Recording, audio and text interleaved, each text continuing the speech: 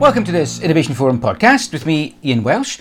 Delighted to be joined today by Owen Bethell, who's the Environmental Impact Lead in the Global Public Affairs team at Nestlé. Welcome to the podcast, Owen. Thanks, Ian. Good to be here. We're going to be talking a little bit about climate advocacy, but before we do that, perhaps you could outline what Nestlé's priorities are regarding climate change. Climate change is a major priority for Nestlé. We are clearly a big food and beverage company with a significant carbon footprint, mainly located in our agricultural supply chain. So our climate roadmap, which is targeted at a net zero by 2050 ambition, looks at all three scopes of our activity, particularly agriculture, where the greatest impact lies and where some of the greatest challenges are. A lot of those challenges require solutions that go beyond our four walls as a company, and therefore working with other organizations is an important priority for us, and looking at the kind of broader environment that we operate in as a company. Some of the main solutions that we're focused on are things like regenerative agriculture, where we are reducing the negative externalities associated with growing food and actually improving things like soil health and the carbon retention and capture potential of soil. We're also looking at insetting activities where we improve tree cover in the regions that we source from, and that includes the farms that we get our coffee from and other ingredients. And then beyond that, we're looking at cleaner logistics, cleaner sources of energy, electricity, and also our packaging as well. So it's really a kind of end-to-end process all the way through the company, and relies on an effort by many different dedicated individuals, both here in Switzerland at our headquarters, but right the way throughout the company in the many markets that we operate in. Let's talk a bit about net zero. What specifically does Nestlé's net zero roadmap look like, and how do you go about setting intermediate targets on the way to your net zero destination? So our net zero roadmap was published in late 2020. Our first main target is a 20% absolute reduction in emissions by 2025, which is rapidly approaching as an objective. And that means reducing emissions every year, and those emissions will continue to fall even as the company grows and the company delivers business success. So there's a double challenge there in terms of reducing emissions in an absolute form rather than relative to company performance. And then the next big milestone is a 50% reduction in absolute emissions by 2030, which is aligned with what climate science tells us is necessary to stay within the 1.5 degree pathway and aligned with the Paris Agreement. That is, again, a very challenging objective, given it is an absolute reduction. And all of that takes us on the road to 2050, which is the latest point by which we want to achieve net zero, reducing as far as possible emissions throughout our supply chain and our operations on the way there. What are the challenges from having to make these absolute emission reduction targets?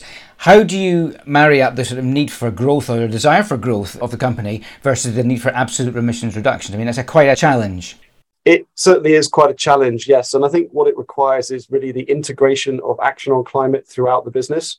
So when you're looking at your strategic business plan, you need to think about not only pure growth, if you like, in sales and success in a financial point of view, but also how that success can be achieved while reducing emissions. And I think there's plenty of opportunity there, particularly in food and beverage. We've seen increasing interest in things like plant-based options, which deliver a lower carbon footprint to the consumer, and also through innovation in agriculture, where we can work with our farmers to help them address emissions in a way that's actually good for them as well from a business perspective.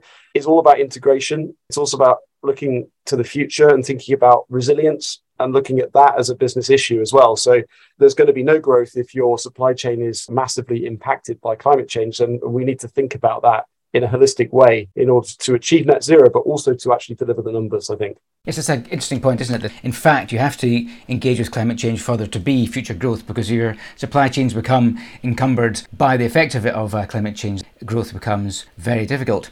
Clearly, collaboration is essential for decarbonising economies. We've touched on that already. What are the challenges for Nestlé and others that make collaboration difficult? Collaboration is something that we've done for many years with certain types of organisation. We've had a long-standing programme on reducing the risk of deforestation in some of our key supply chains. That has involved working with different partners, both on the ground and in terms of technology. And so working closely with the Starling satellite monitoring service, for example, where that's helped us address those risks and build more certainty around where we're sourcing from. And those types of collaboration are long-standing and relatively easy to achieve. I think where it's more challenging is where you start to collaborate more with direct competitors, for example. The rules around that are designed to be robust and to ensure that there isn't any bad practice. And that's absolutely right. But it also means that you have a sort of additional consideration before you can dive into collaborating directly with other companies. I also think that we're talking increasingly about collaborating with farmers' organizations, with those who are directly in the supply chain, where we need to build confidence. We need to ensure we're on the same page with regards to what we're trying to achieve. And we also need to make sure that the interests of the farmers are central to any plan, rather than imposing an idea or pushing an agenda without thinking about that and putting that really at the core of it. So I think collaboration is challenging, but certainly possible across these different areas. And we just need to think about how to overcome those roadblocks on the way there. Let's think about collaboration with peer companies a little bit more. What are the challenges there? We are talking about legal problems, antitrust legislation, that sort of thing. Is it then the role of sector organisations to provide a sort of a safe space for that type of collaboration? Yeah, I think that's absolutely right. Antitrust is there for a reason. It's very important. It's been built up over many years to avoid negative behaviours and negative effects on markets. That's important to remember. At the same time, I think there's increasing consensus between different companies on the need for action on climate, and that action by one company alone isn't going to solve the problem. It's really about a cross-sector approach and alignment around things like what is regenerative agriculture, what is a legitimate insetting program, how do we work together on things like rolling out electrification of heavy trucks? What about renewable electricity? How do we collaborate to make sure that there's more of that available across the sector and that we're all pulling in the same direction? It's a new phase of collaboration. It's a new way of working with competitors that sometimes is straightforward and sometimes runs into some of these slightly more tricky considerations vis-a-vis antitrust laws. Working closely with colleagues from legal and regulatory in different companies means that we can work together on navigating those challenges. I know that you do collaborate with others is around advocating for climate change. How far do you think there's a duty on companies to positively advocate for action on climate change? I think it's actually a really important part of any net zero plan, particularly for a company where you have a significant Scope 3 impact, because those impacts aren't necessarily in your direct control. You need to work through suppliers, you need to work with competitors, you need to work with other players in that supply chain to make a positive difference. Again, there's a limit to how much impact you can have without there being a strong regulatory framework around that. If there's a duty, the duty really is about achieving your own objective. If you set yourself a net zero by 2050 goal, and that includes Scope 3, the way to achieve that is by advocating for some broader changes that will level up your impact and actually make it easier for your company to achieve what it's set out to achieve on climate. So that kind of duty actually speaks to things like investors who are looking for progress. They're looking for reductions in emissions, which rely on that broader regulatory or political framework which you operate within. It's about meeting stakeholder demands, stakeholder expectations. And it's also about making a contribution, I think, to broader climate change goals, including at the national level. If a country sets a net zero goal, the only way that is going to be achieved is by companies helping to achieve it. So we have a duty to advocate to say, we think this is how you're going to best achieve that goal, and we want to work with you to help make it happen. And that's really what we're focused on at the moment, is around the food system. How do we make sure food systems form a more central part of country-level climate goals? And how do we make sure that the private sector has quite a clear and proactive role in helping make that happen? Can you give some examples of what Nestlé does specifically in its approach to climate advocacy? We contribute to a lot of consultations and opportunities to comment on things like, for example, the European Green Deal, the Farm to Fork strategy, similar legislation coming out in other countries where we can say the business community supports the intention here. We support, particularly on the agriculture side, maybe the redeployment of some of those subsidies that we've seen in the past towards greener and less carbon intensive outcomes, or ways of helping farmers transition, which means that they don't lose out on their income. And so supporting positive legislative action, regulatory action by certain governments is one part of advocating. I think another part of it is saying that we need support from lots of different types of organization for the same goal. If we're looking at, for example, renewable energy or in particular electrification of transport, it requires quite a diverse range of stakeholders to say that's a good thing. We're behind that. And we can advocate for it by saying Nestlé wants to electrify our fleet, but we can't do that if the infrastructure is not there, and we can't do it if the truck manufacturer is not sufficiently incentivized to switch or to offer those products. It's working in partnership with public authorities and other companies to drive change in the same direction. And advocacy really is all about that. Thinking of your supply chain, are there any particular sectors in where you focus attention? We have quite a lot of focus on the dairy industry, given that we're a major purchaser of milk, both fresh milk and milk derivatives. And that actually takes place right around the world.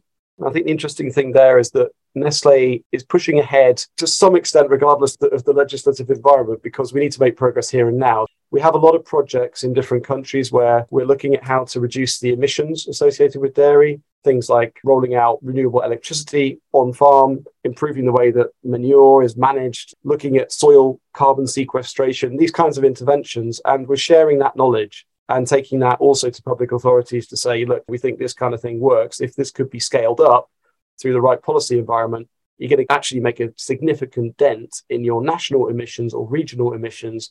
And let's collaborate on that. We have our projects, we have our pilots, we're doing a lot of investing, but it's a little bit of a drop in the ocean unless it's picked up more broadly. And I think that's where the advocacy bit comes in as well. And do you think then helping to scale these sort of pilot projects that you mentioned, is that really where Nestlé can make the biggest impact on climate change and then pushing for climate change action? Yes, our biggest carbon impact is in agriculture. And so if we can show what kind of interventions work and then help collaborate with other companies and public authorities to scale those interventions, that is definitely where we're going to have the biggest impact. It also applies to some extent to what we would call insetting activities as well. So that's looking at the broader landscape and saying, okay, how can we ensure that trees are planted in the right place, or that things like agroforestry are rolled out where trees play a role in the agricultural system that's there. If you do that in the right way, you can really create quite a significant impact. Where we play perhaps a little bit more of a supporting role, but nonetheless an important role, is more on the energy and electricity side. That's a slightly smaller part of our carbon footprint. As a big name, as a company that employs lots of people and has a significant economic role, we can be a standard bearer for the need for more renewable energy and that transition to accelerate. Talked a little bit just now about relationships between governments and large companies. How are the relationships and the power dynamics between governments and large corporates shifting in climate action, do you think? The business community is becoming more vocal.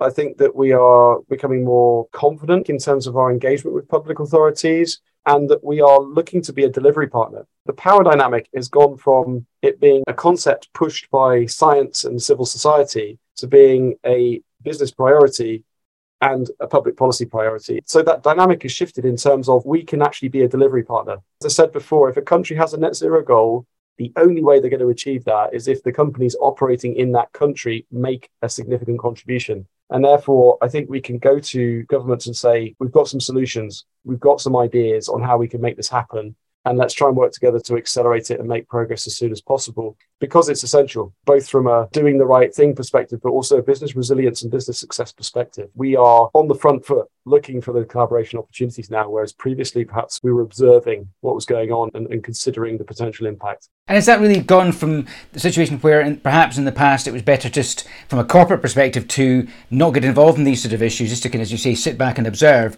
whereas in fact now there's a greater realisation that unless companies like Nestlé, big companies with big impacts, unless you do get involved and take positive action, then we're going to be in real trouble and the impacts of climate change will escalate further. I think so. You do have to talk the talk and then walk the talk first. What we did was we set out a net zero 2050 ambition in 2019, which was relatively early in the process. And that actually doesn't seem like very long ago, but there were not that many companies that had that full scope commitment in place. And I think that gave us a bit of a license to say, we're in the game here. We're here to make a big contribution. And that contribution actually is in the region of 92 million tons of CO2 per year that is in scope for our company. Just to put that in context, that's actually double the emissions of our home country, Switzerland. So if you're thinking about how important companies are, that gives you some sense of the scale. And therefore, if we're committed to reducing that impact down to basically net zero, that's really important for the international community to recognize and also help deliver. There's a real win-win there for us to go to countries, national governments with. You can only do that if you've got the right intention, if you're willing to invest, if you're willing to put your reputation a little bit on the line there and say, yes, it's extremely difficult, but we know it's the right thing to do and we want to work with governments and others to help achieve it. Thinking of the future then, what are the milestones that we should be looking for in the next, say, 5 and 10 years? I know that you and others have set out ambitions and targets. What are the things in particular are you looking for that will say to you, yes, we are making the progress that we need to make? The main milestone that everybody's talking about really is this 2030 50% reduction. Globally, there's a view that approximately 50% reduction by 2030 is what's necessary to stay within a 2-degree pathway. And I think there's a lot of attention focused on that, but we need to start showing that we're on the right path to that 50% reduction. So every year, emissions need to come down quite significantly. And so the milestones will start very soon. In 2021, from our perspective, we reduced our emissions by about 4 million tonnes versus where they would have been in a sort of business as usual scenario. This year, we're hoping to go further than that. Still, we're not there yet in terms of the scale or pace of reduction required. So we need to also step up our game. Once we see things like the European Union's Green Deal kick in, the recently passed legislation in the US, there may be more positive signals that the world is starting to decarbonize, and that will help. There are some specific milestones like 2023, there's going to be a global stock take on progress through the UN FCCC process. And I know that organizations like WBCSD are looking at how can business show their contribution, a kind of corporate accountability mechanism for progress. I think that's going to be important, and to be transparent as well about the challenges, not just the successes, but the things that are more difficult. Looking further ahead, 2025 for us is an important milestone when we have our 20% absolute reduction target expiring. There's going to be milestones, but constant pressure at the same time to report and to show that things are actually developing the right way. People need a bit of hope around all of this at the moment. It's a little bit in short supply at times. I was talking with a climate strategy expert recently, and we were talking about the challenge for businesses whereby they're prepared through science-based targets and whatever else to do their fair share. But of course, there are many others, companies globally, who won't. Is there a recognition of that at Nestlé, and also recognition that perhaps the most progressive businesses will have to go beyond what is their, quote, fair share to ensure that we can keep global warming within 1.5 or even 2 Celsius of warming?